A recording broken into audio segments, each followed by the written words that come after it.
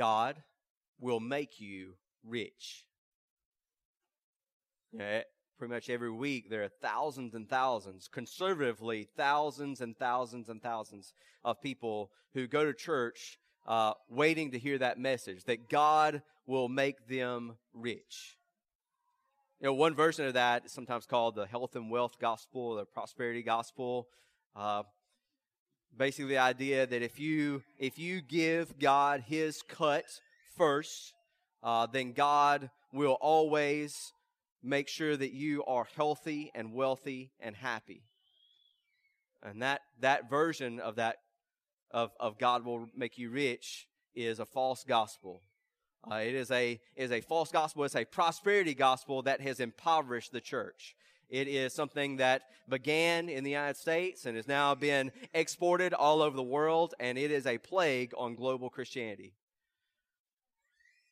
It's people who are thinking, they're thinking that I will give to God in a very mercenary way so that God will then pay me back. The Spirit is mercenary, the God is money.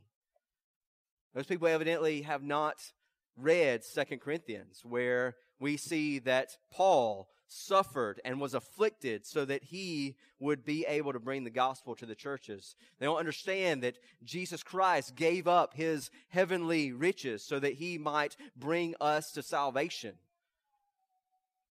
They miss the point of the gospel. Christ, the righteous one, did not die for the unrighteous to bring us into health, wealth, and happiness. He died to bring us to God. So we should know that. We should know that false gospel is not true. That God, it is not that you would take your 10% or that you would give your cut or that you would sow your seed and God would guarantee to you health, wealth, and happiness. What I want to do today is preach to you the true gospel. And one way of summarizing the true gospel is God will make you rich. God will make you rich. Paul says, 2 Corinthians 6, that he is counted as poor, yet making many rich. He is counted as having nothing, yet possessing everything. Jesus Christ Himself gave up. He was impoverished. He gave up His heavenly glory and was impoverished and came and died for us that we might become rich with the righteousness of Himself, of His own righteousness before God. God will make you rich. At the cost, the possibility of being misunderstood, I will not surrender to a false gospel, the words rich or prosperity or any other idea that God is going to be generous with us. So what we need to understand is what does it mean to be rich? And why does God make us rich? Why does God even make us rich with material possessions? The reality is that God makes us rich so that we will be generous, to multiply thanksgiving to God for God's glory. Today we're going to be in 2 Corinthians 8. 2 Corinthians 8. We're going to get to God will make you rich in a few minutes. On our way there, that we want to look at verses in chapter 8, what I call the administration interlude, okay? Administration interlude. It's kind of what Paul does is he's talking in chapter 8, the first part of chapter 8, about motivations for giving, and then later on in chapter 9 he's going to talk about motivations for giving. In this middle section, he is talking about how he is going to be using this money and how to handle this money and how to administrate this money. And it's not disconnected from what we're looking at. It's not disconnected from what we saw in chapter 8 last week. It's not disconnected from chapter 9. So let's look at it and let's try and understand what it looks like, what he is trying to do.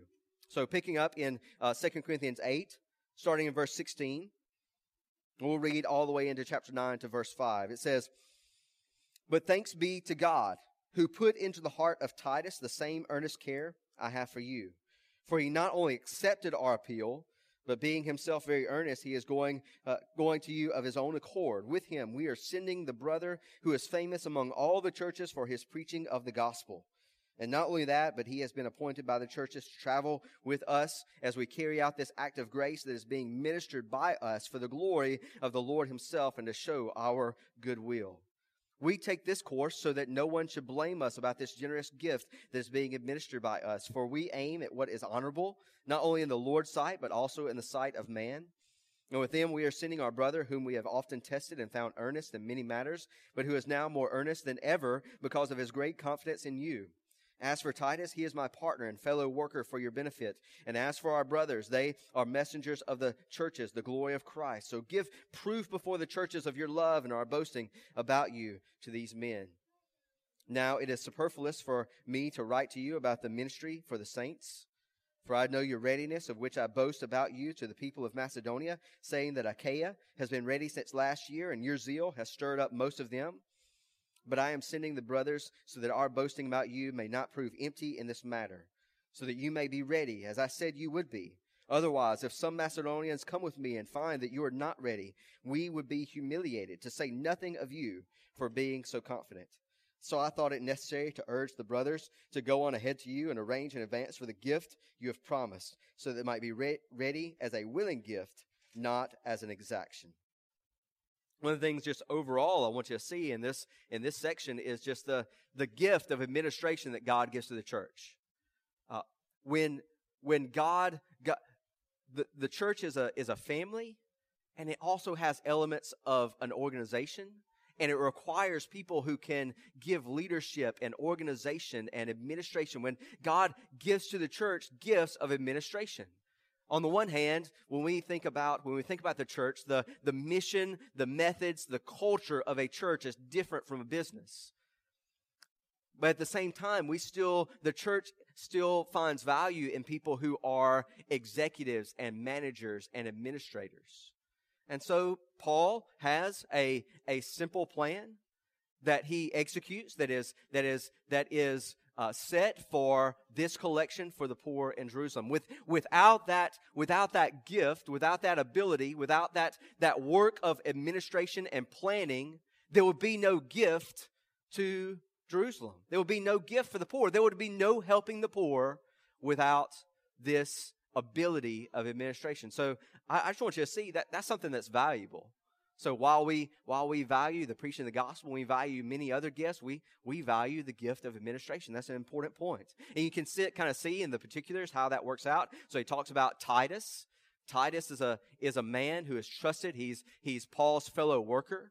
And he says about Titus is this example to the Corinthians about how they're supposed to give. So Titus, God put it into Titus' heart the same way in chapter 8. Paul had said about the Macedonians, God gave this grace to the Macedonians that they were begging to give for the poor in Jerusalem. And here is Titus. It is in his heart. This is one of the ways that we think about how do we take direction in our lives about doing what is good. Well, whenever something is, when we have a desire for a work, and it's a good work, and it's a work that we have an opportunity for, and it's a work that we are qualified for, well, then we ought to move toward that work. That's the work that Titus has. Titus has that work, and he is willing to do it of his own accord. Paul didn't command Titus to go help.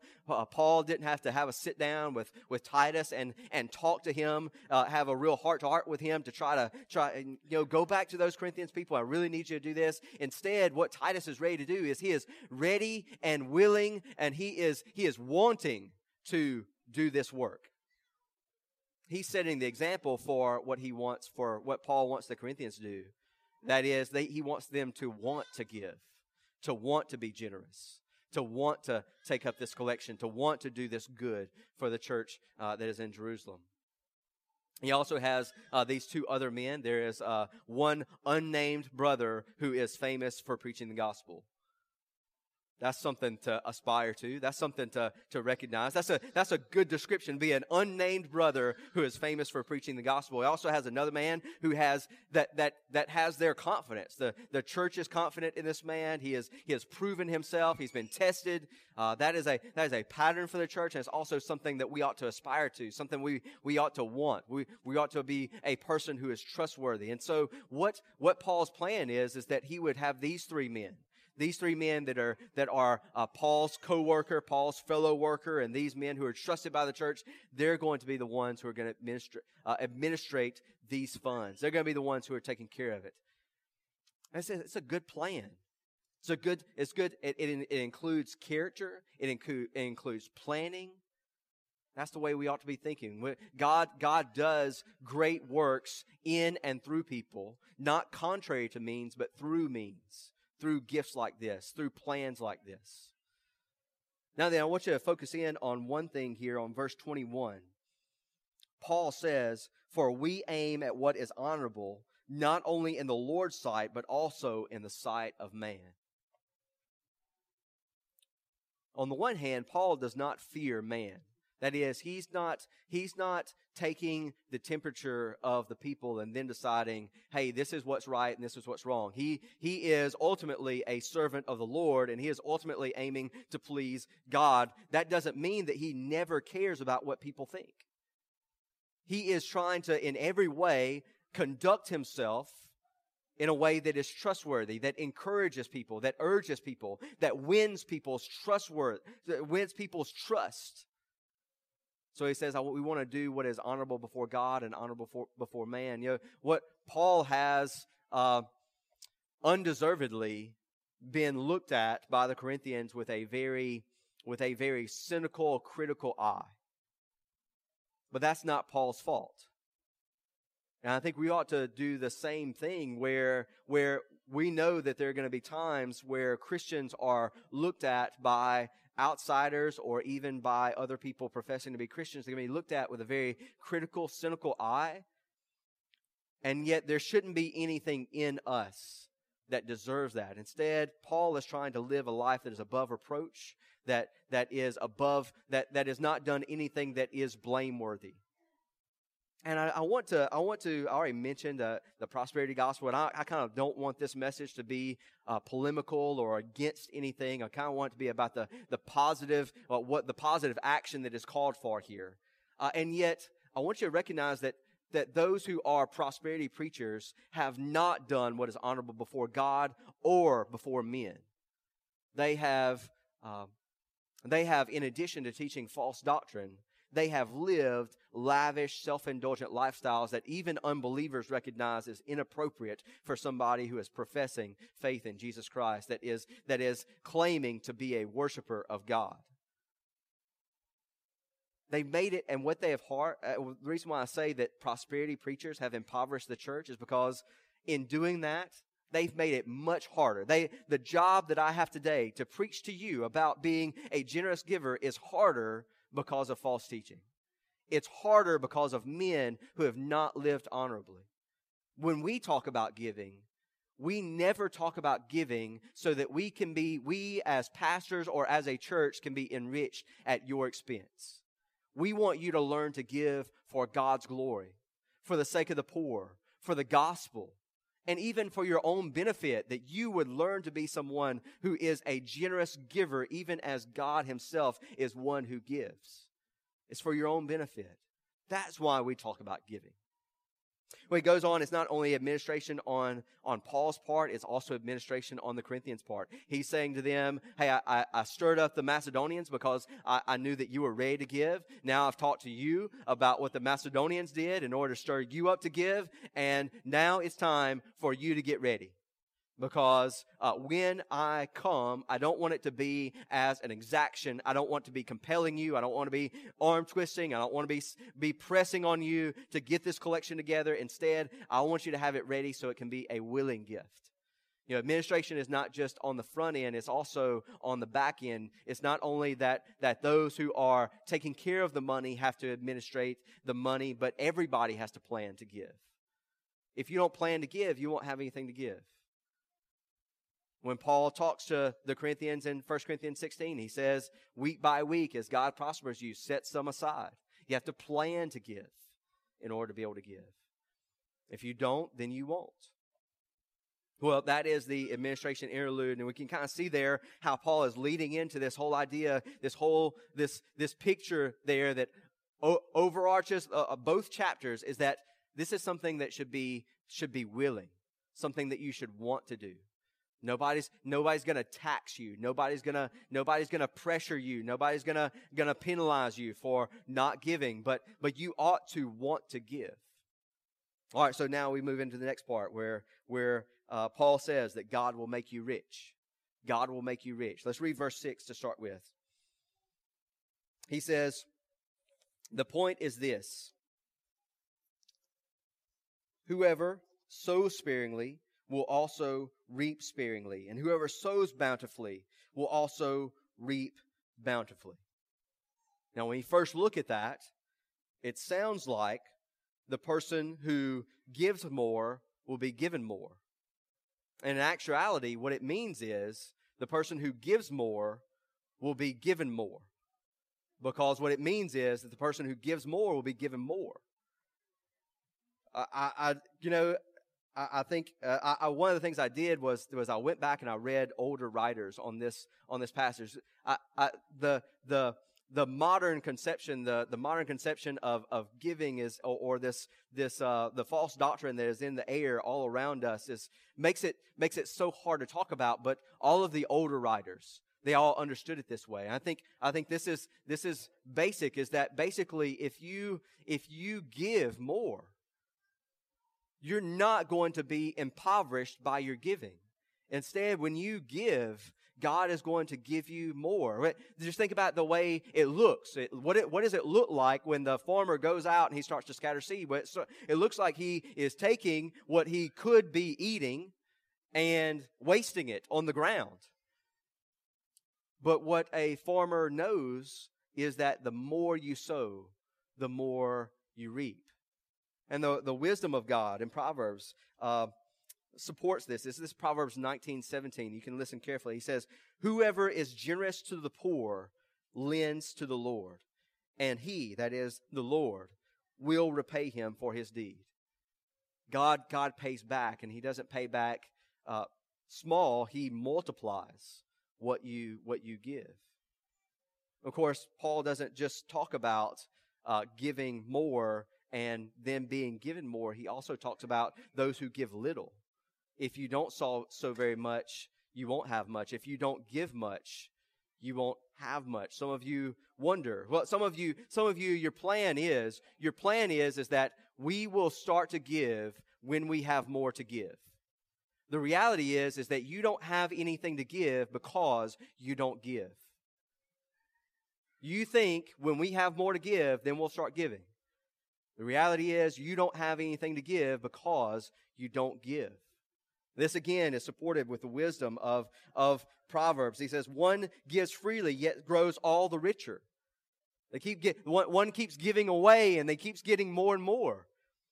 Another withholds what he should give and only suffers want.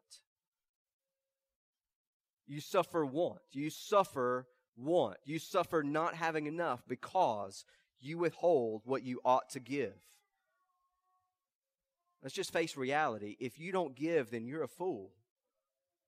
You're a fool who is not going to have enough, not enough. The person who is always trying to hold on to what is theirs is never going to have enough.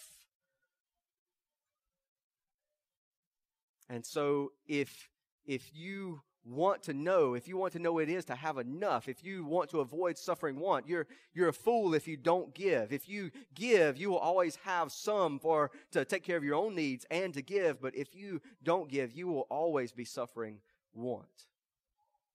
Well, the rest of the verses 7 through 11 is really expanding on this verse 6. Explaining what Paul means. And so we don't want to just stop there. We want to try and understand better. And so look at verse 7. He says, each one must give as he has decided in his heart, not reluctantly or under compulsion, for God loves a cheerful giver. So verse 7, he says, each one must give as he has decided in his heart. Lots of times people will want to know, how much should I give? I want to know how much I should give. I want to know how much I should give. And while we saw last week that there's a principle of giving in proportion to what we have, there is no set amount. There is no limit. All of it belongs to God. There is the matter of trying to look at what you have in looking at the example of other people, listening to the counsel of other people, listening to what the whole scriptures say. But there is no limit. There is no, well, this part is mine and this belongs to God. This is what God has given me to take care of myself, and then there's what God has given me to give away to others. But there is always this matter of stewardship of all this belongs to God. And so each one you have to look at your own income. You have to look at what the Bible says. You have to pray. Then you have to decide in your heart how much to give. And then you must give. And he says you must give not reluctantly or under compulsion. That is, don't give as if you really didn't want to give. And not only that, but there is no sense in which I should be. There is no sense in which I should be compelling you or forcing you or penalizing you. We can see that Paul can try to be, he can bring some heavy weight persuasion to why you should give, but he never says, hey, I need an exaction. I need to pull it out of you. And I even think about where Paul's confidence is here. Look at how much confidence Paul has in the Spirit-renewed heart of believers. Paul's expectation is that a person who has the Spirit, who has been born again, who has been made new by the Spirit of God, is going to they are going to decide in their heart. They are going to decide for themselves. They are going to look at all that they have, and they're going to look at all the need, and they're going to look at all that is possible, and they're going to want to give. And he says, not reluctantly or under compulsion, for God loves a cheerful giver. God loves a cheerful giver. On the one hand, we could say maybe if you don't want to give if you only want to give reluctantly, maybe you ought not give. I think the point is rather, though, that we ought to want to give because God loves someone who gives cheerfully, someone who gives with gladness, who wants to give. Think about the Macedonian example of how they begged to be a part of it. Paul looked at these poor people and said, you guys, I'm not expecting much out of you. I'm not even sure that I'm going to ask you, but they are begging for the opportunity to give. Paul says that was a grace of God. That was the grace of God at work in their hearts. God expects, Paul expects that God is going to work in people's hearts so that you can entrust the Spirit of God to determine how much people are going to give without going and collecting everybody's income taxes and finding out how much they need to give. You decide, each one of you. We are doing this as a church, but each one of you has to decide for themselves what to give cheerfully. And then look at verses 8 through 10. It says, and God is able to make all grace abound to you, so that having all sufficiency in all things at all times, you may abound in every good work. As it is written, He has distributed freely, He has given to the poor, His righteousness endures forever. He who supplies seed to the sower and bread for food will supply and multiply your seed for sowing and increase the harvest of your righteousness. Look at verse 8. He says, God is able to make all grace abound to you. All. He is able to make all grace abound to you, so that having all sufficiency in all things, at all times, you may abound in every or all good work. God is going to make sure that you have enough. One of the reasons why people don't give is they're afraid that they are going to not have enough.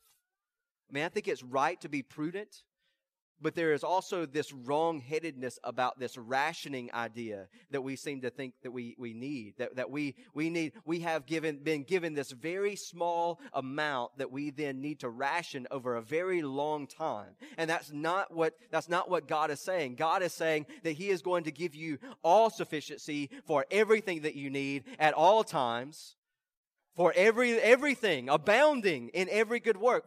And that even brings us, that fills out what it looks like to receive or to reap bountifully. It is to abound in every good work. It is to have an abundance of good works. Take your money and your possessions and take them and make God intends for them to be used to abound in every good work. Every good work that you could possibly think of. All good works, taking care of the poor, taking care of other people, seeing the gospel go out, sharing with other people in the church, sharing in the common life of the church, abounding in every good work. And he even backs that up with a quotation from Psalm 112. I encourage you to go and maybe in your free time, you want to put this down in your notes? Psalm 112. Go read Psalm 12 in its entirety.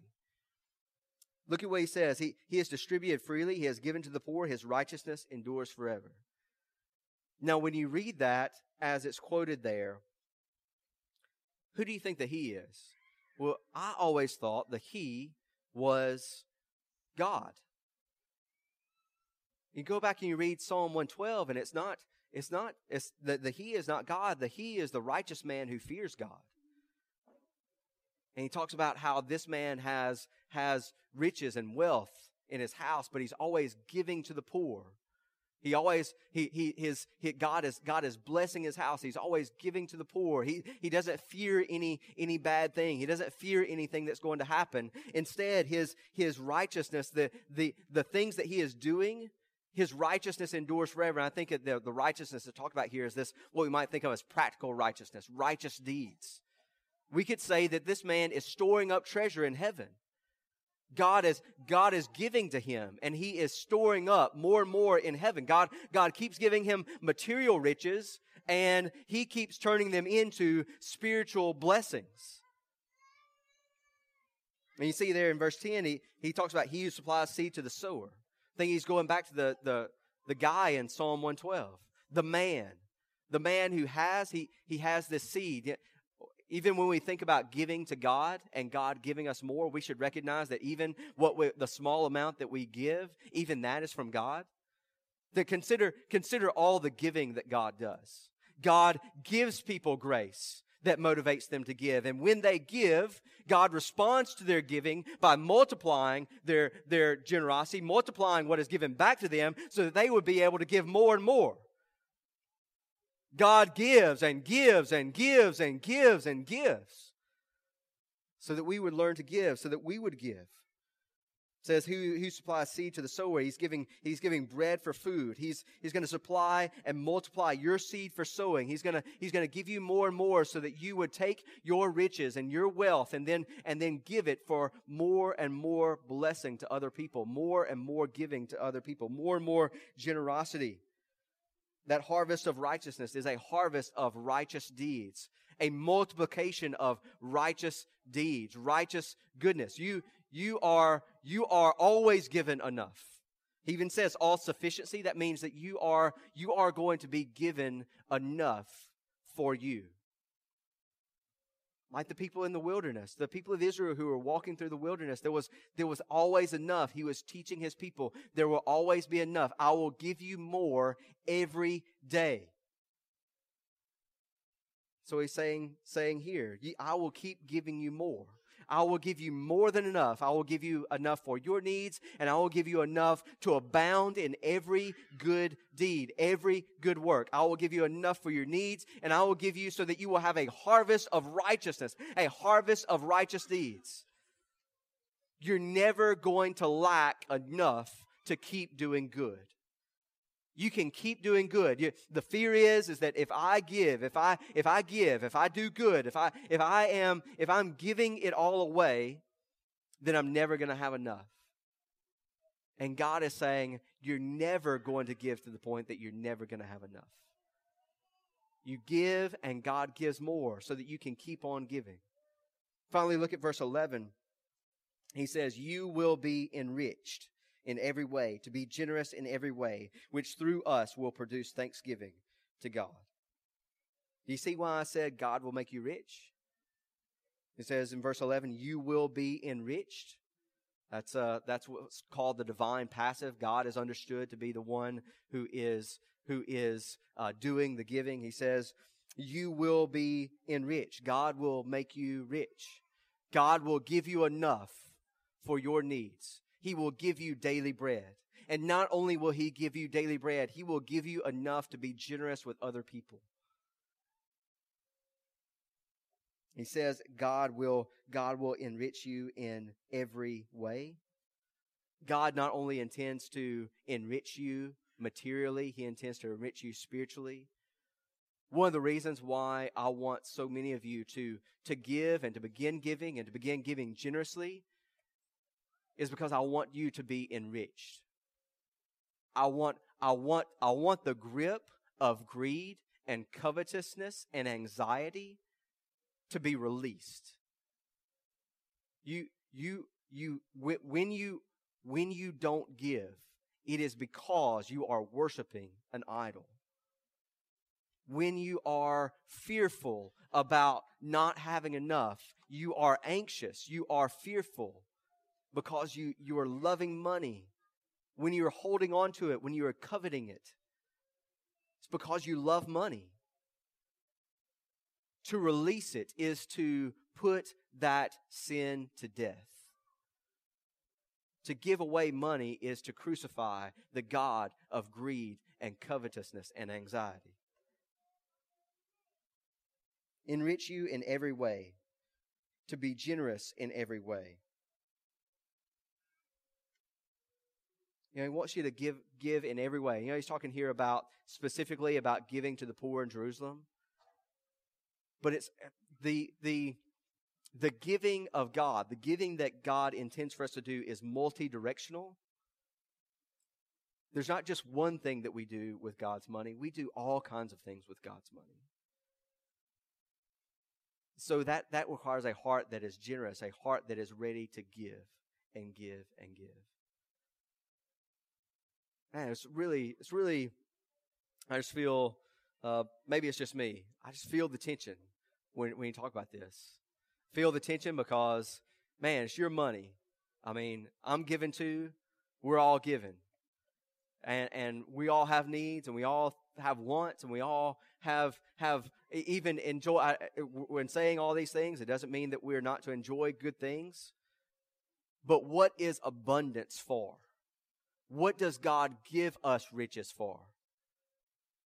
You know, at the end of the parable of the rich fool in Luke 12, says that the rich man, he stored up treasure for himself and was not rich toward God. Why does God give us an abundance? Why does God give us riches? He gives us riches so that we would be rich toward God. 1 Timothy 6, Paul talks about the rich.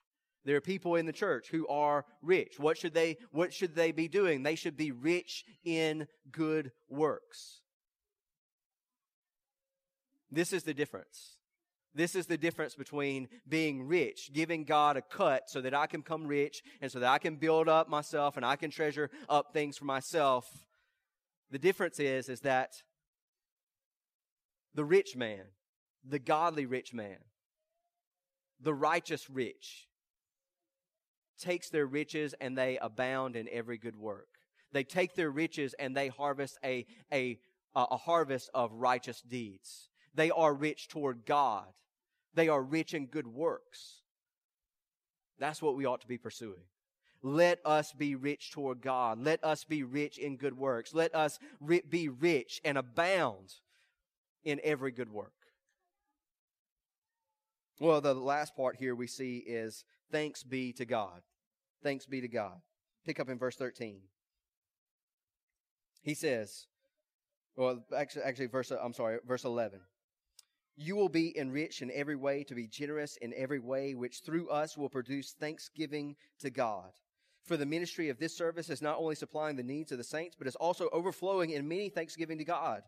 By their approval of this service, they will glorify God because of your submission that comes from your confession of the gospel of Christ and the generosity of your contribution for them and for all others, while they long for you and pray for you because of the surpassing grace of God upon you.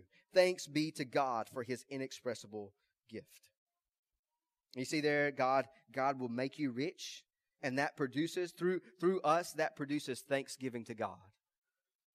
One of our goals should be to take our capital and invest it in a Thanksgiving factory, because that is what we're doing. We are taking what God has given us, the capital that God has given us, the money and possessions that God has given us, and we are investing it in the thanksgivings of other people. When we give good things to other people, they thank God. They thank God. And that glorifies God. And that's the point of everything. That's the chief end of man. That is the main goal of humanity. That is the main goal. That is the happiness. That is the cheerfulness in our giving, is that it might in some way glorify God. He says, by their approval of this service, they glorify God because of your submission, because you lowered yourself in some way. You submitted to God's call. You gave in a way that is consistent with your confession of the gospel of Christ. That's what giving is something that it is in every way consistent for us to give because God has given to us. God forgave us of our sins, so we forgive others. God first loved us, so we love others. God gave His Son, so we give to others. This is the only action that is consistent. Stinginess is not consistent with the giving of God. Covetousness is not consistent with the giving of God. Greed is not consistent with the giving of God. Giving generously is consistent with the generous grace of God. He says that this generation of your contribution for them and for all others, we're giving. There are going to be lots of things to give for. They're going to be giving for the poor. There's going to be giving for the common need of the church. There's going to be giving for people to go and spread the gospel to other people. There's giving in all these ways, giving to them, to all others.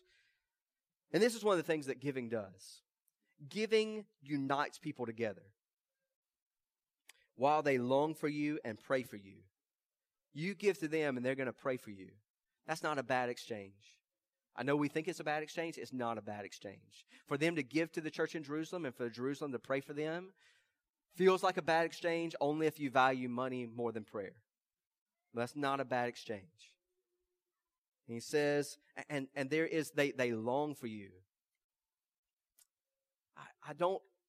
When you give to the church or even to any other person, it has this unifying effect, this binding effect. Family share. People in other organizations, clubs, they don't always share. People in family share. This is the household of God, the church. And so when you give, you are contributing to something that binds us together. Sometimes people aren't excited about the church. If you start to give, you'll start to care about what the church does. You'll start to be excited about church.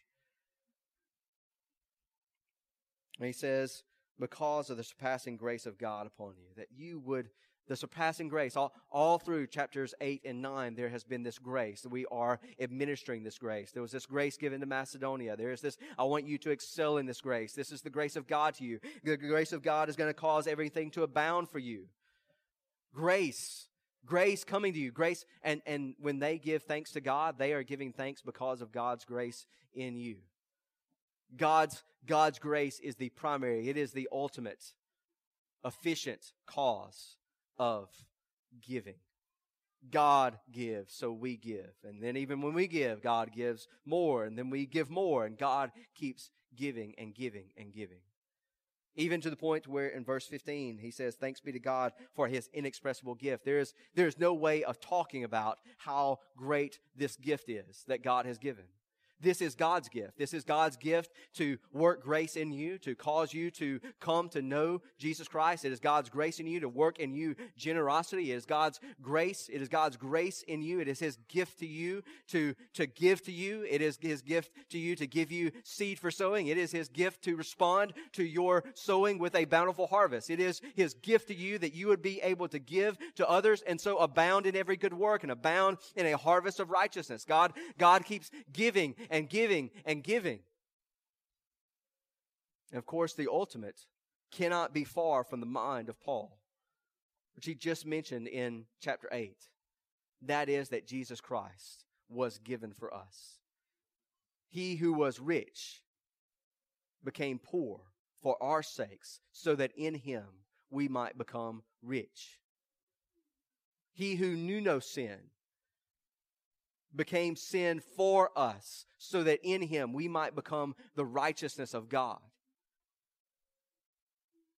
The story, the gospel is that Jesus Christ, who was rich with every heavenly treasure, gave up heavenly riches to become impoverished for us, to die in our place, to be obedient even to the point of death on a cross,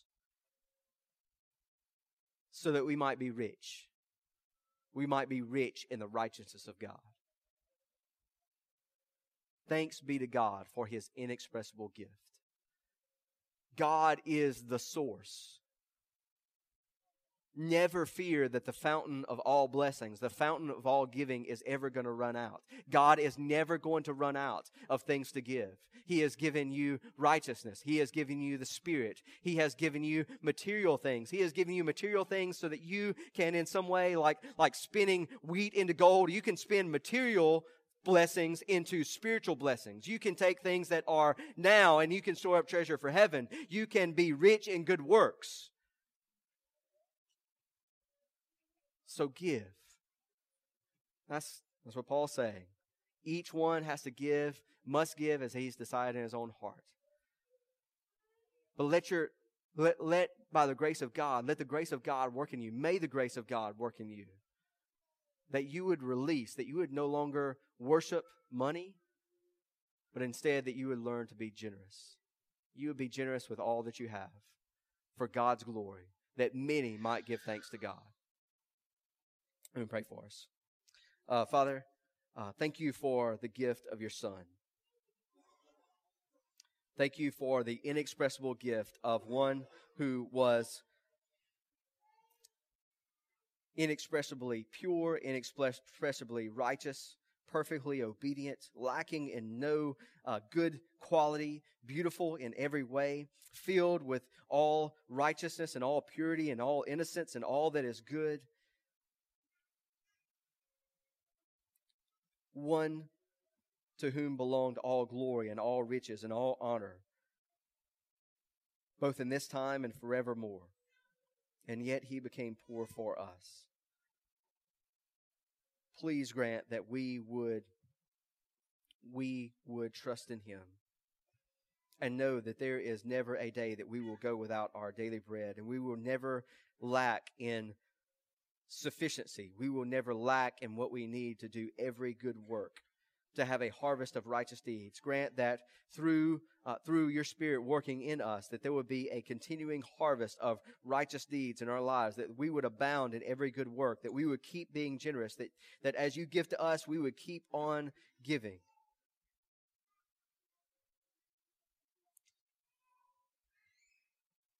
We thank you for this inexpressible gift. You are the source of all things. We praise you. In Jesus' name we pray. Amen.